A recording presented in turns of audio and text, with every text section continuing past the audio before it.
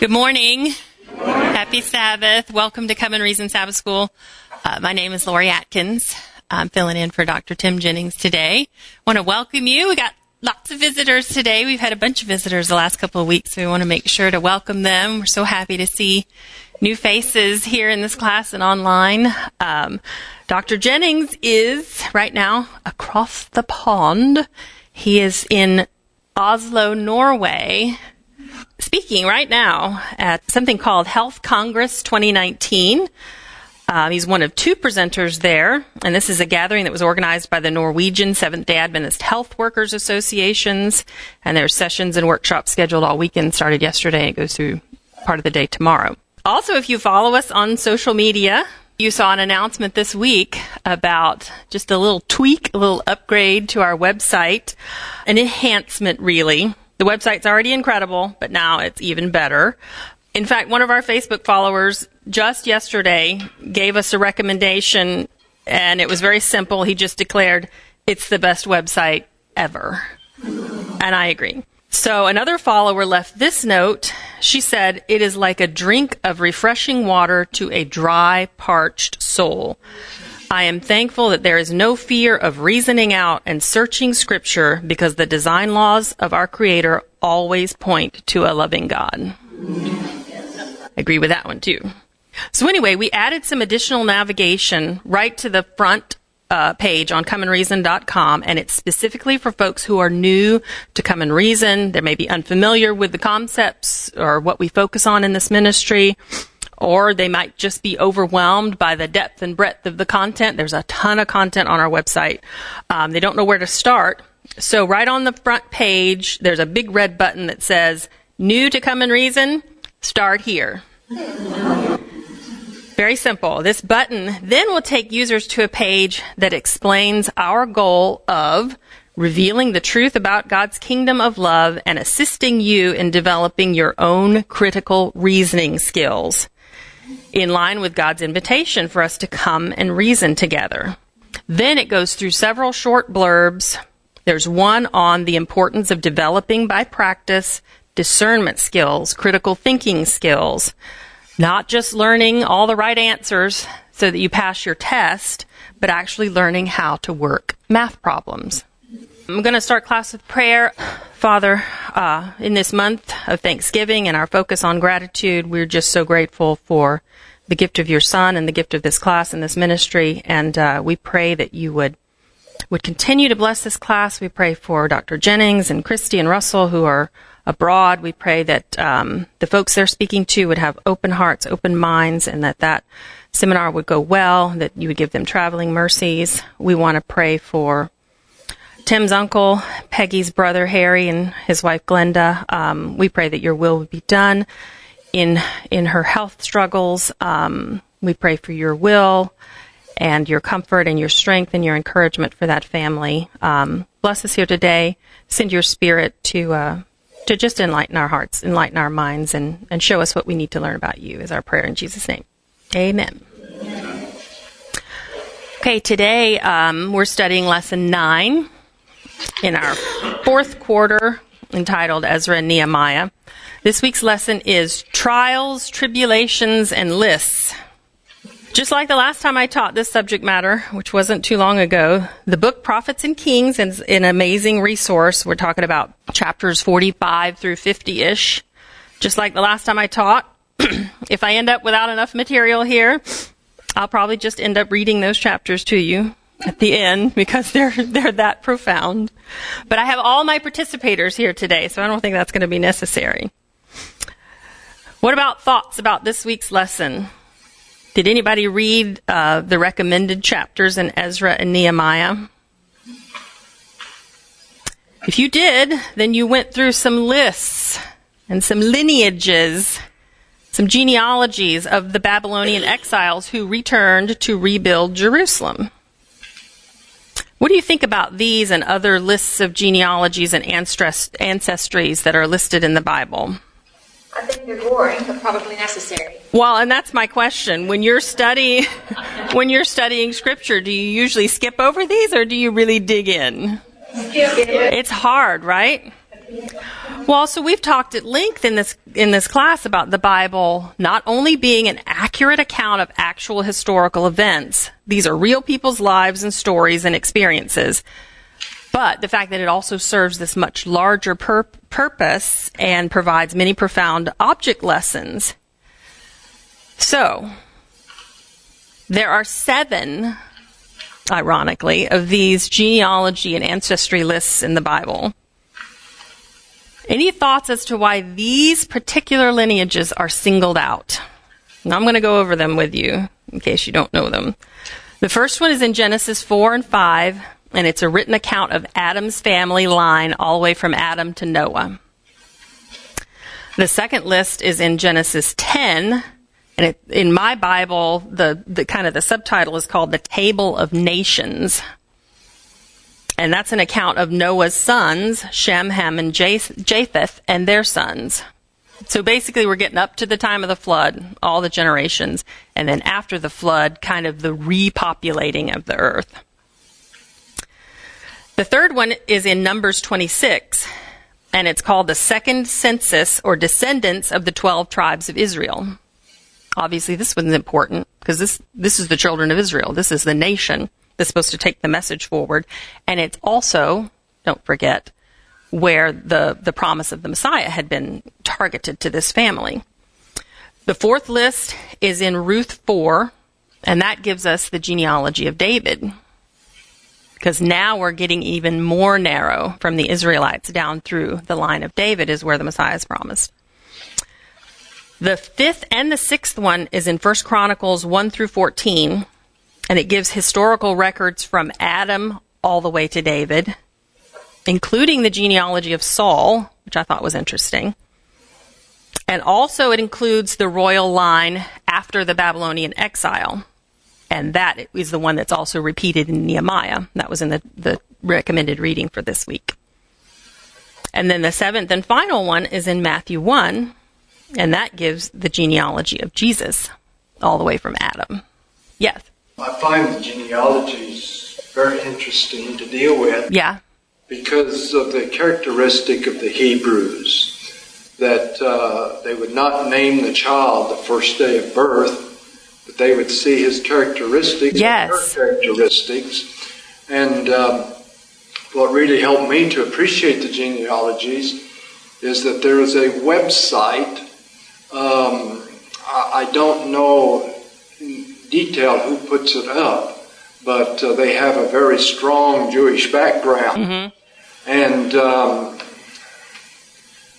there are so many names that are in the genealogies. Of course, they haven't been able to identify or get them all out yet, right, all the names in the Bible. But they break down in detail what this name means and give references that will relate to that name. And so, to me, it just opens up anew the wonderful stories of these individuals that we just tend to scan over. Exactly. Genealogy. I mean, I scanned over them for a number of decades until I came across that website, and then it made it possible for very quickly to identify and to follow the study of just that one name. Yeah. And find that I can hardly wait to find more about each of those names. Yes. I love that. Thank you for sharing that. I do have in here, I didn't have that level of detail, but I do have in here the mention of names. Because again, in our society, Lori is not equivalent to my character. There's no ties, I can guarantee you. I don't know what it means, but I'm pretty sure there's no ties. But back then, I mean, that was what it was all about. Like you said, they didn't name children until they got a feel for their personality, their character. And everywhere we are taught to glorify God's name. We're supposed to reflect his character, not just speak his name. So thank you for that. That's interesting. Also, now the quarterly suggests that the reason these lists are included is to show that God notices the details, he notices the particulars, he knows all about our families, and he cares about them all. Obviously, that's true.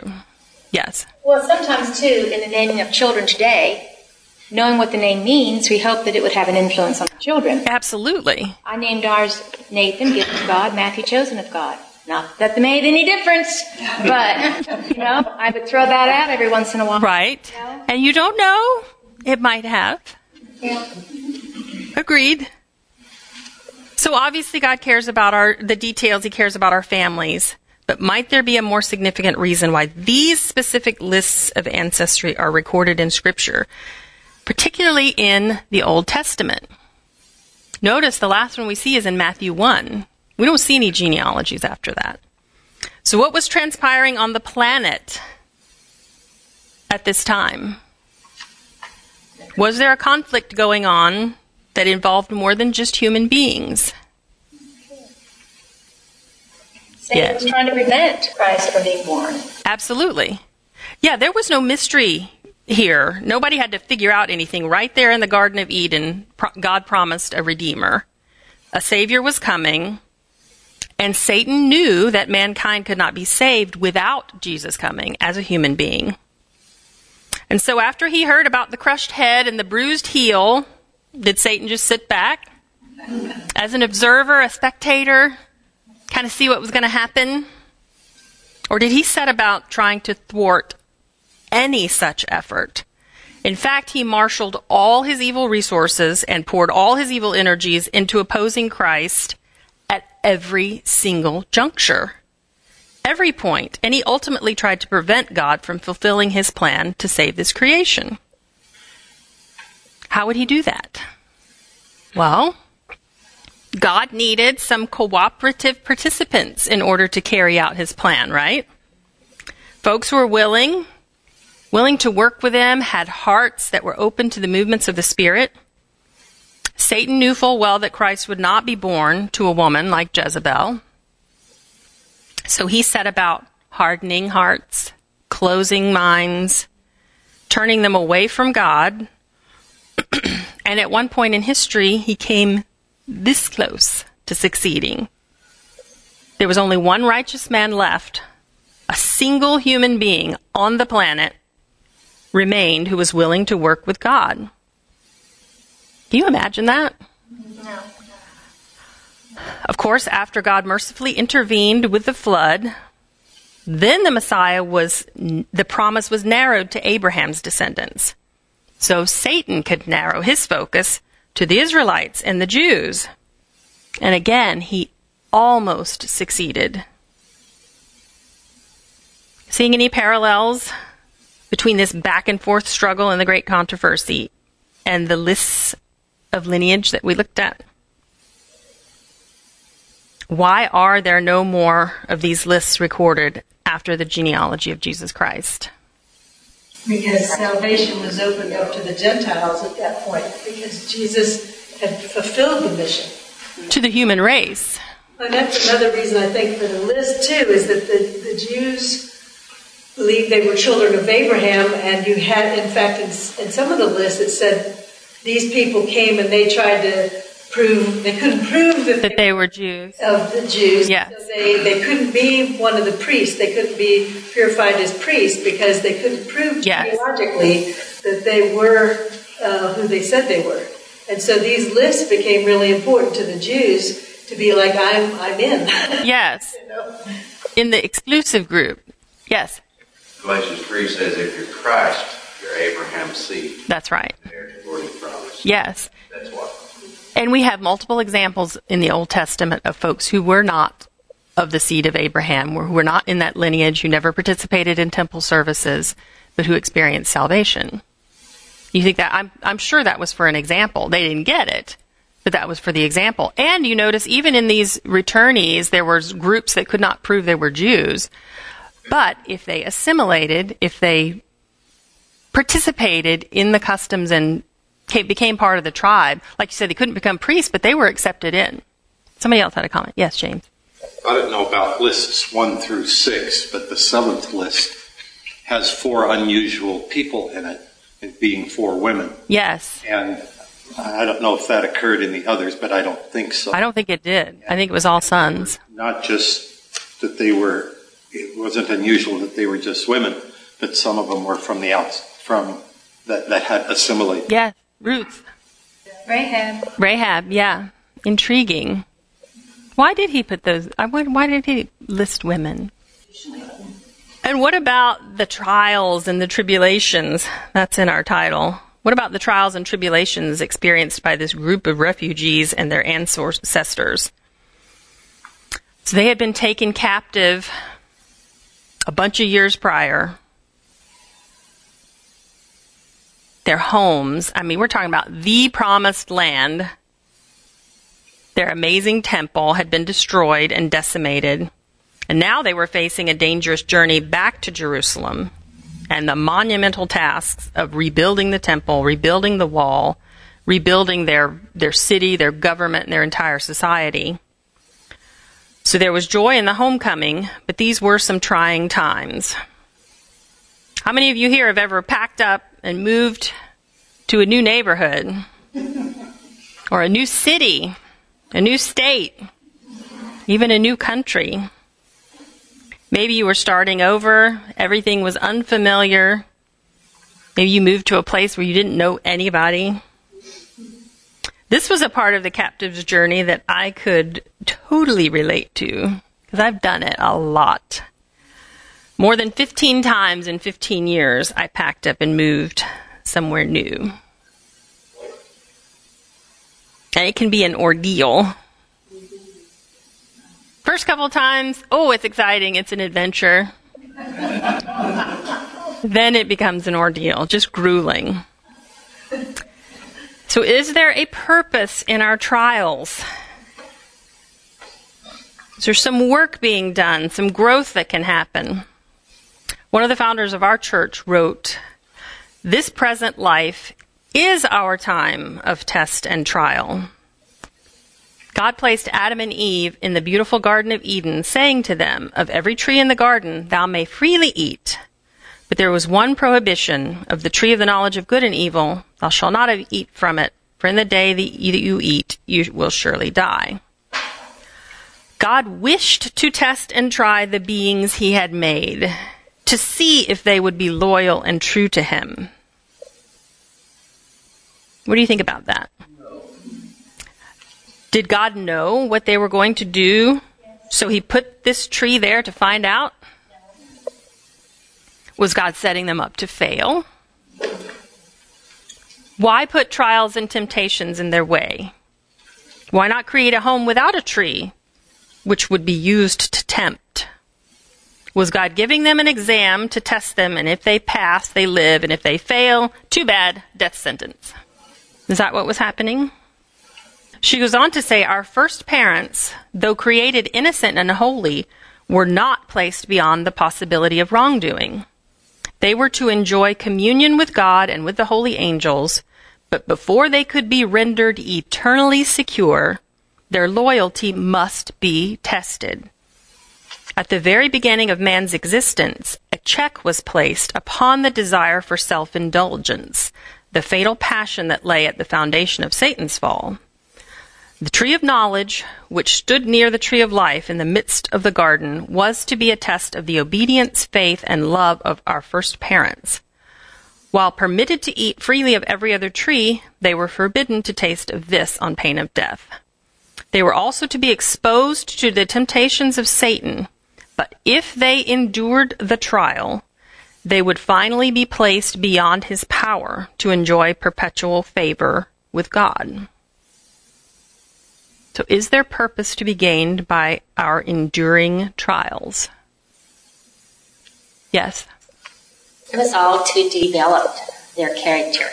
Just like Jesus, he was sinless. Yes. But he had to develop character. And so this was their developing character opportunity.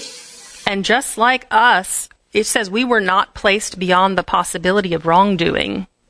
Neither was he in his humanity. And so, like we've said, God can't create character. Character must be developed.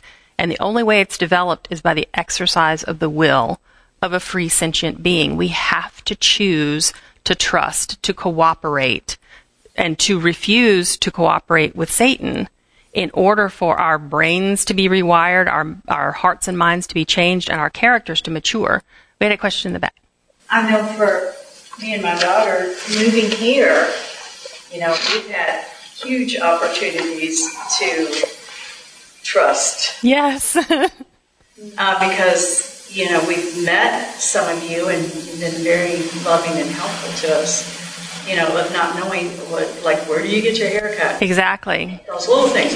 But the thing I really want to mention is, in our process of getting to know God, our Father, our Daddy, it's through these different trials that we're going through that we're, each of our needs that we have, we're looking to Him to supply those needs. And when He does, answer a prayer and this crisis is over, then we go on to the next crisis, a new level. And then we go on a new level. But each one, it's a process of learning, He took care of us over here.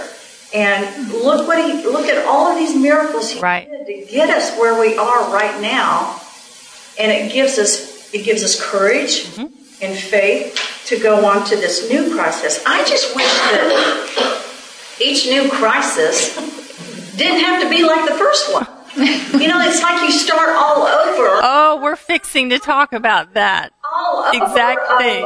Learning now, okay, we're going to trust Him in this, except it's a new level. Yep. Of crisis. So it's a new level of trust that we're getting to. And all of it step by step.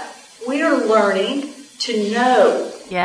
To know that He's going to take care of us. To know He's going to supply our needs. And He does. He's never failed us. Never failed. And it's not blind faith. That's evidence-based faith, because we're building that book of evidence. And you know what else it gives us? It gives us our story. It gives the story that you just told, so that we can tell others, this is the greater things that we will do than even the disciples saw Christ do, because nobody else has the story. Nobody else knows what it was like to be blind and now see, or to be lost and now found, to be corrupt and terminal and now be redeemed and healed. This is our story of encouragement to other people who are wondering, does God exist? It's one of the best evidences that God exists. We had more comments. Yes. I think the trials and tribulations are, in large picture, general terms, really to give us confidence that there are design laws. Yes. They work. 100% predictable. We just have to pay attention. Yeah. Going back to the statement you read, something about God had made us so that we were capable of falling or whatever, that we weren't beyond. If you look at the reasons why that is, that's how we're designed to develop character. Yes. If we were developed any other way, there would be no potential. It would be set. It would. It's designed how we're designed to develop character. It's also the way we're designed so that we can love. Because if it were any other way, there would be no love. Some people look at that as very arbitrary and manipulative and whatnot. But it's the way we're designed to be, and if it was any other way, we could not develop. No, we would be robots. We would be automatons. And that, to me, is the difference between the imperial law perspective and the design law perspective. Because under the imperial law perspective, it does sound very arbitrary. And why would He do that? What a cruel God. Yes? It's the fruit of the Spirit. It comes through the adversities and such, and compassion. Right. How could we even have compassion if we didn't go through something ourselves? And I was going to ask any of you that have been through trying experiences, like I said, not only does it give you your story, but I find it does give you a level of empathy and compassion that you would not have had otherwise, particularly in those specific areas. I minister right now in Life After Divorce class. that I would have no credibility and no insight into had I not been through it. And it does make you empathetic on another level with people who are going through something similar, and it even draws you to them. It seems like you're magnets for people with similar experiences. It makes me think of what John the Baptist said when the rulers came to ask him questions. He said, I baptize you with water. He comes will baptize you with the Holy Spirit and with fire. We forget the and with fire part. We forget that finding the Levites may not be a pleasant experience, but it requires purification to get the dross out of us, to get us fully and open, trusting God and no other. And I just wanted to point out one other thing. When God said, you are free to eat from any tree in the garden, but you must not eat from the tree of the knowledge of good and evil, for when you eat of it, you will surely die. It's not if you eat it. That's correct. Even embedded in this statement is the statement that I know you're going to do this. Yes, and this is what's going to happen. Yeah, when you do it, this is going to happen. Interesting. In talking about various experiences of family and whatnot, my father went through World War II, D-Day and Battle of the Bulge and all that sort of stuff, etc. And he was very traumatized by that. I mean, how could you not be? When he was older, his free time was in volunteering and part of the Veterans of Foreign Wars and that sort of stuff. And I couldn't understand that at first because I thought this was so painful to him. How could he then... But he had fellow people who had lived the same experience, and they were able to help each other. Exactly. And I'm sure it was very cathartic. And from my experience in dealing, especially in that area, a lot of times it wasn't that they were being therapists. A lot of times they never even talked about it. But they knew, looking in each other's eyes, that they had both experienced the same horrors. They both knew that it was too horrific to recount, but they just knew, and it was helpful. Yeah. You never talked about it. That's a connection, though. That's the human connection, and that's when we talk about quantum entanglement and string theory, which, please, I don't know anything about that other than what I've read. But it's a real thing. We are all literally connected on those wavelengths for that reason. All right, so I want to get to, yes, what Linda said, testing. What are the purposes?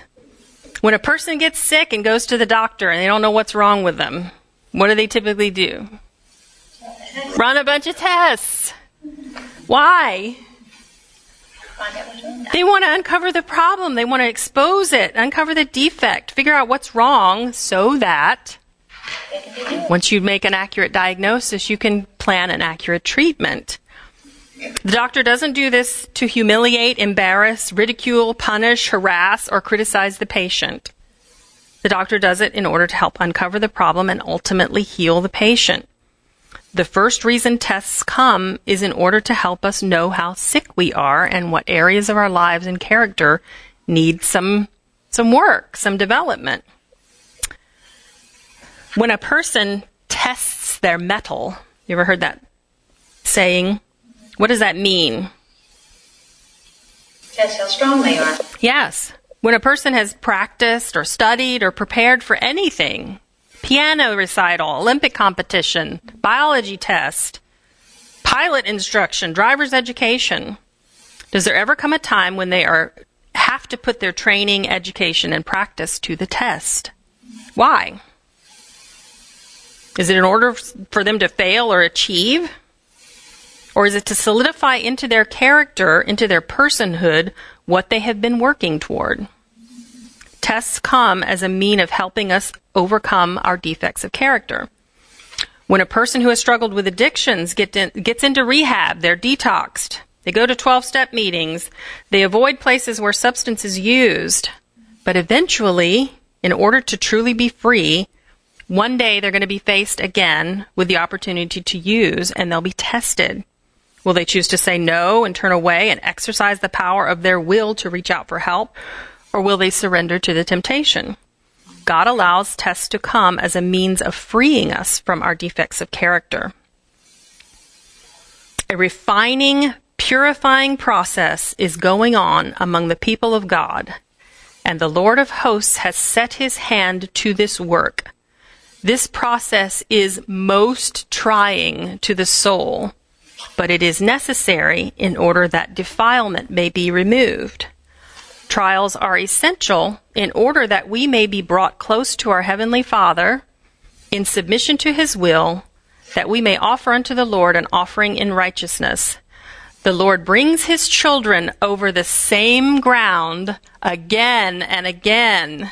How many here have been brought over the same ground again and again, increasing the pressure until perfect humility fills the mind and the character is transformed? Then they are victorious over self and in harmony with Christ and the Spirit of heaven. But I can't help but think of Job and all this. Why was he tested the way he was? Not because to perfect his character. No. But it was to prove a point to the universe that he was a faithful person. Does that happen today? I think. God have people in the world today that he allows to be tested beyond normal? Yes. Don't you hope that somewhere somebody's saying, consider my servant Tina? I mean, what a thing to be said about your character. And that we will represent him rightly if that's ever the case. Yeah, I think that happens. I do. So anybody else's brains firing at that last quote? Do any specific texts come to mind that describe this very process? What about Psalm 23? I'm going to read it here, amplified by Dr. Jennings. He's gone over this in class before, and it's amazing. The Lord is my shepherd, I shall not want. So God is watching out for me. I don't need to worry about where my support will come from. He will provide all my soul needs. He makes me lie down in green pastures. He leads me beside the still waters, which means he will first provide soul nurturance, support, sustenance to strengthen me and prepare me. What's he preparing me for? He restores my soul. That means he will heal my inner man, cleanse my conscience, and restore my individuality. He leads me in the path of righteousness for his name's sake. He will lead me in the path which restores me to righteousness, the path that makes me right inside, just like he originally intended, so that he and his ways and his character will be glorified in my life. When I walk through the valley of the shadow of death, I will fear no evil, for you are with me. This is the ground. He then, after providing for me, strengthening me, cleansing my conscience, removing my guilt, and restoring my individuality, leads me in the path to ultimate righteousness, the path which is through the valley that feels like I'm going to die, the valley in which self surrenders and is crucified, and the valley which frees me from the domination of fear and selfishness. Your rod and staff comfort me. He comforts me with his shepherd's rod and staff, which are used by the shepherd to beat back my attackers and lift me out of the ditch when I fall. Isn't this a beautiful, accurate description of conversion? And is this typically a one-time event? Or like we talked about, not one and done. It is an iterative process of growing and maturing. This is the Lord bringing his children over the same ground again and again. Go ahead, Ken. One of the best sermons I ever heard in my whole life was Roger Kuhn with a sermon at Como Park Church entitled The Great Circle Route. And he likened it to the Muslims finding a point toward Mecca and praying toward that direction. And he went over this whole idea that our characters are perfected, and of course that can be a term of either semantics or of it can be problematic. Let's put it that way, because people think that they have to do things in a certain ritualistic way or a certain contractual way in order to really get to the point they should be. Mm-hmm. that whole sermon makes more sense to me now than it ever did before because of the design law perspective and paradigm that we work on. And I feel like even though there may be moments of either failure or near failure, when we have gotten to the point that our spiritual growth is such that we can come almost face to face with something that would definitely have taken us down in the past. Yep. It's no longer even a threat. And we can get by. That's what the Lord provides. Yeah. He provides a way out that in the beginning you never would have thought this would be your way out. Or that you would survive. Right. Thank you for sharing that. Again, don't get mixed up with this being behavior related. Because a lot of people mix that up when we're talking about developing a perfect character or growing or being healed in heart, mind, and character. We're not talking about perfect behavior. By the way, I tried to find a recording of that sermon later on. I even talked to Dr. Ken himself. I said, "Do you have it?" And he said, "No, I just have it in my file as a sermon, And so I was really disappointed that I couldn't find that again. But you can get him to publish it. Well, he's dead now. Linda. Well, some years back it dawned on me, I was reading this and I happened to find out, in 6 verses of this original one, it's the plan of salvation, really. And I thought, at first it says, "Oh, he leads me through the paths, and it's green grass, and it's great, life, beautiful." And then all of a sudden I noticed that he was talking about you instead of he this, he that, he the other thing. And I thought, why is the person changed from the third to second person? Right. Why is it now not he? Now it's you. At what point does it change to you? And it changes at the verse that says, "Though I walk through the valley of the shadow of death, I will fear no evil, for you are with me." And ever after that, it's referring to you instead of he. Those very parts of life that we detest because they're painful are the most valuable in relationship-wise to God. And they can teach us so much about God's dealing with us. Look what happened to us, and we can understand why God has reacted the way he has in certain instances in the Bible. Yeah. And it's when our relationship should and can get even nearer and dearer than it ever was before, because you are with me. Yeah. And he's leading us into that. It's not by chance. I mean, you've ever noticed that the Holy Spirit is the one that led Christ into the desert for temptation. Can we see why he did that? He had to go through this same process that we do. Teresa. Help me with this because my behavior interferes with my character being perfected. I feel like. Oh, there's no question. All right. I mean, you just said it's not about the behavior. It's not about perfecting behavior. I mean, I've struggled to explain this because it's my experience daily, and it is Paul in Romans where he says, "What am I doing? The very thing I don't want to do is what I end up doing, and the thing that I know I should be doing, I don't do, and vice versa. And who can save me from this wretched, sinful body? Thank God, Christ can." So, I mean, I think it is about a heart-mind attitude. So even when our behavior interferes with our character growth or fails us or isn't what we wanted it to be, Tim uses the example. If you wanted to decide to brush your teeth at night using a different hand or going a different route through your teeth than what you normally do, if you never thought about that and you tried it, you would never do that. Your reflex would be to do your conditioned, habitual way of brushing your teeth. And if you realized it midway through the brush and thought, "Oh, dang it, I wanted to do it different this time," you wouldn't scold yourself or give up or say, "Oh, I'm never trying that again. I'll never make it."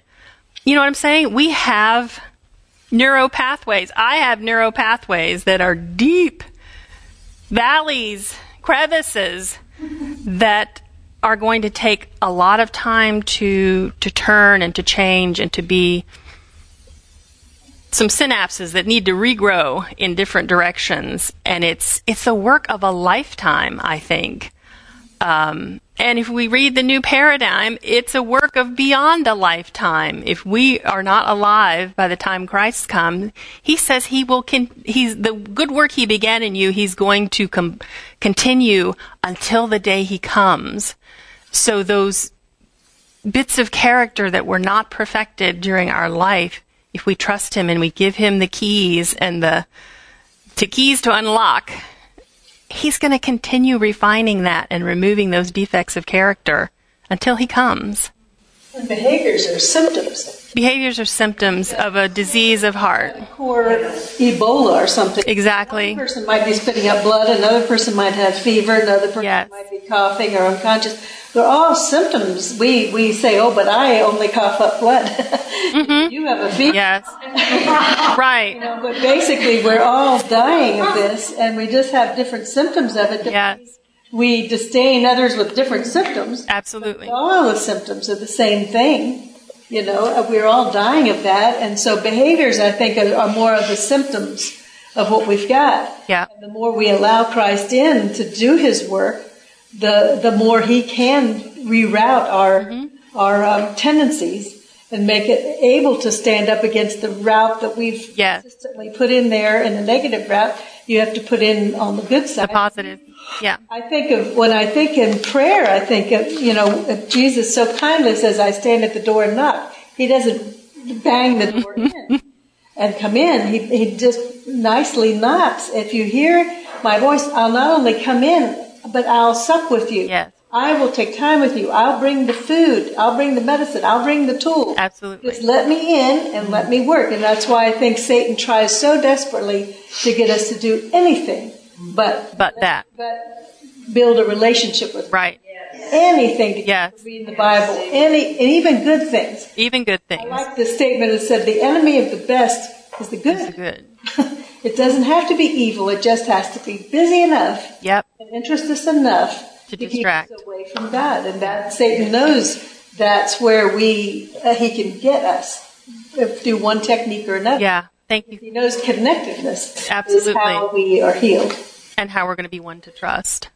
Thank you for that. I mean, I really do think, in my mind, this is one of the most insidious parts of the penal substitution theology infection, is that it removes, it keeps us from shifting from a legal, rules-based, behavior-based thought process to a design law and healing model, because none of us don't understand that if you heal the disease, the symptoms will resolve.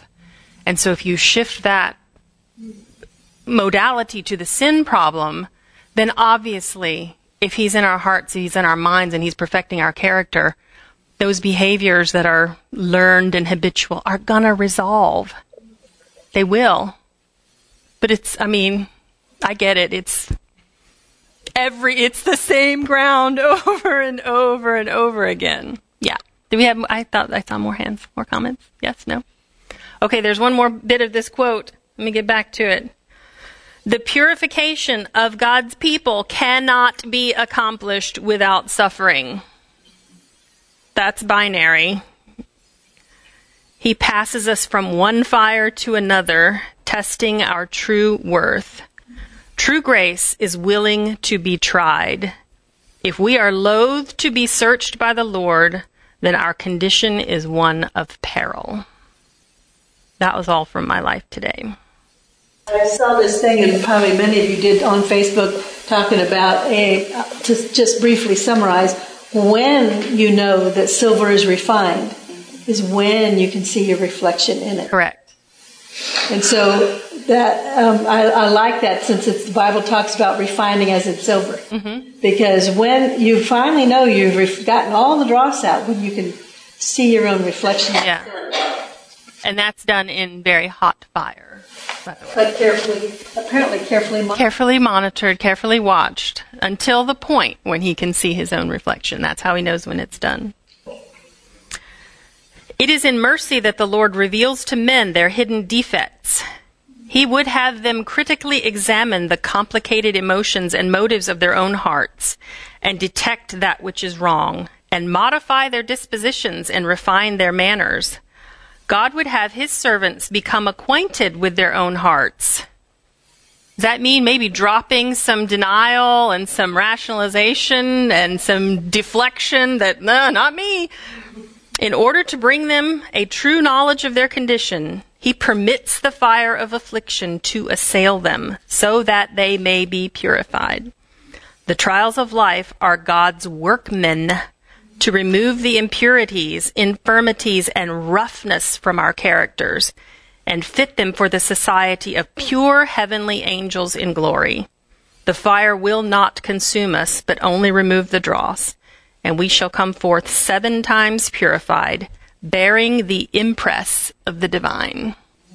Was the fire that the Hebrews were thrown into, was it 7 times hotter? Yes. The number. Because I think in that scenario, you have like an end-of-time event put on for Nebuchadnezzar. Right. He really worked hard for Nebuchadnezzar, I got to say. He did. And you notice when the Hebrews were thrown into the fire, only 2 things were destroyed. The ropes that bound them, the things that bound them were destroyed, and the people who threw them in. Right. The rest of them were fine. They didn't have even the smell. Singe, yeah. But the things that bound them were taken away. And the people who put them there were taken away. And what is it that binds us? What binds us here before we're healed? Our selfishness, our human nature, our character. So we need new characters. What else binds us? Fear, the root of selfishness. What about lies? What about the lies that we've believed about God, about how he operates, about who he is, about how he governs his universe, that teach us to be afraid of him, teach us not to trust him? Yes? In family, especially blended family situations, you have opportunities that come by once in a while that are like little windows where the shades are open, and light comes in or something once in a while. We had kind of one of those moments last night talking with my stepdaughter, and she was saying that she appreciates some of the people in her life now that help her to be accountable. Mm-hmm. But I'm also thinking that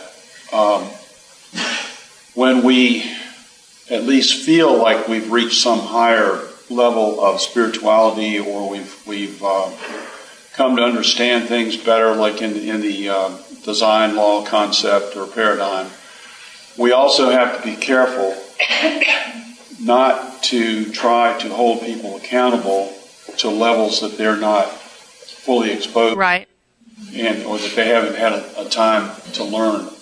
Because I'm just thinking that as we talk with people, even if we feel like they want to be accountable, or they want to help us help them be accountable, that sort of thing. Yeah. It only takes a few words to destroy a relationship that might have taken years to build. In 5 minutes time or less, 2 minutes possibly, you could destroy a relationship that has taken years to build. So, it's a profound thought. It is. That when you're trying to share or trying to help someone, you gotta find that connectedness that Linda was talking about with God and so on. And in fact, it's probably not possible to find it unless you've had some connection with God. Correct. I agree. And for me, it is a consistent, constant prayer to the Holy Spirit to either tell me what to say or help me hold my tongue, which is my usual struggle.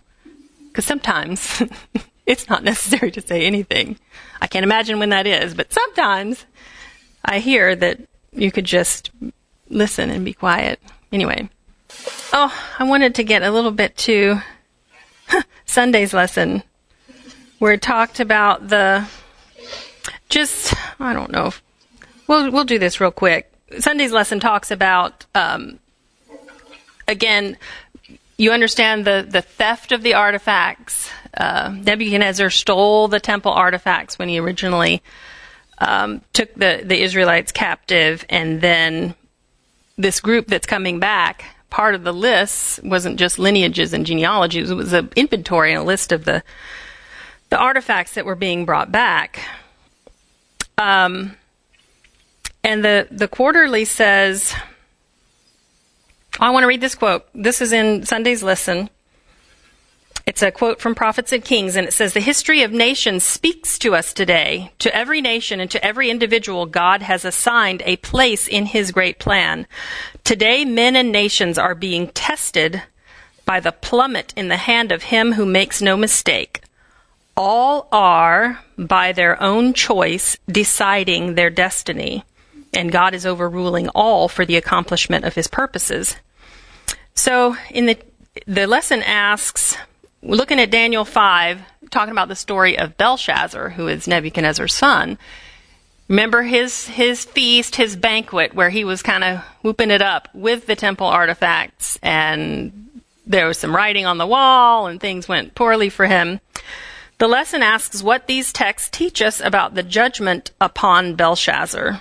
And in the Teacher's Quarterly, it says, "The listing of the vessels from the temple, the ones that were being brought back from Babylon, brings us back to the banquet of Belshazzar, who personally offends God by using these sacred items for his feast."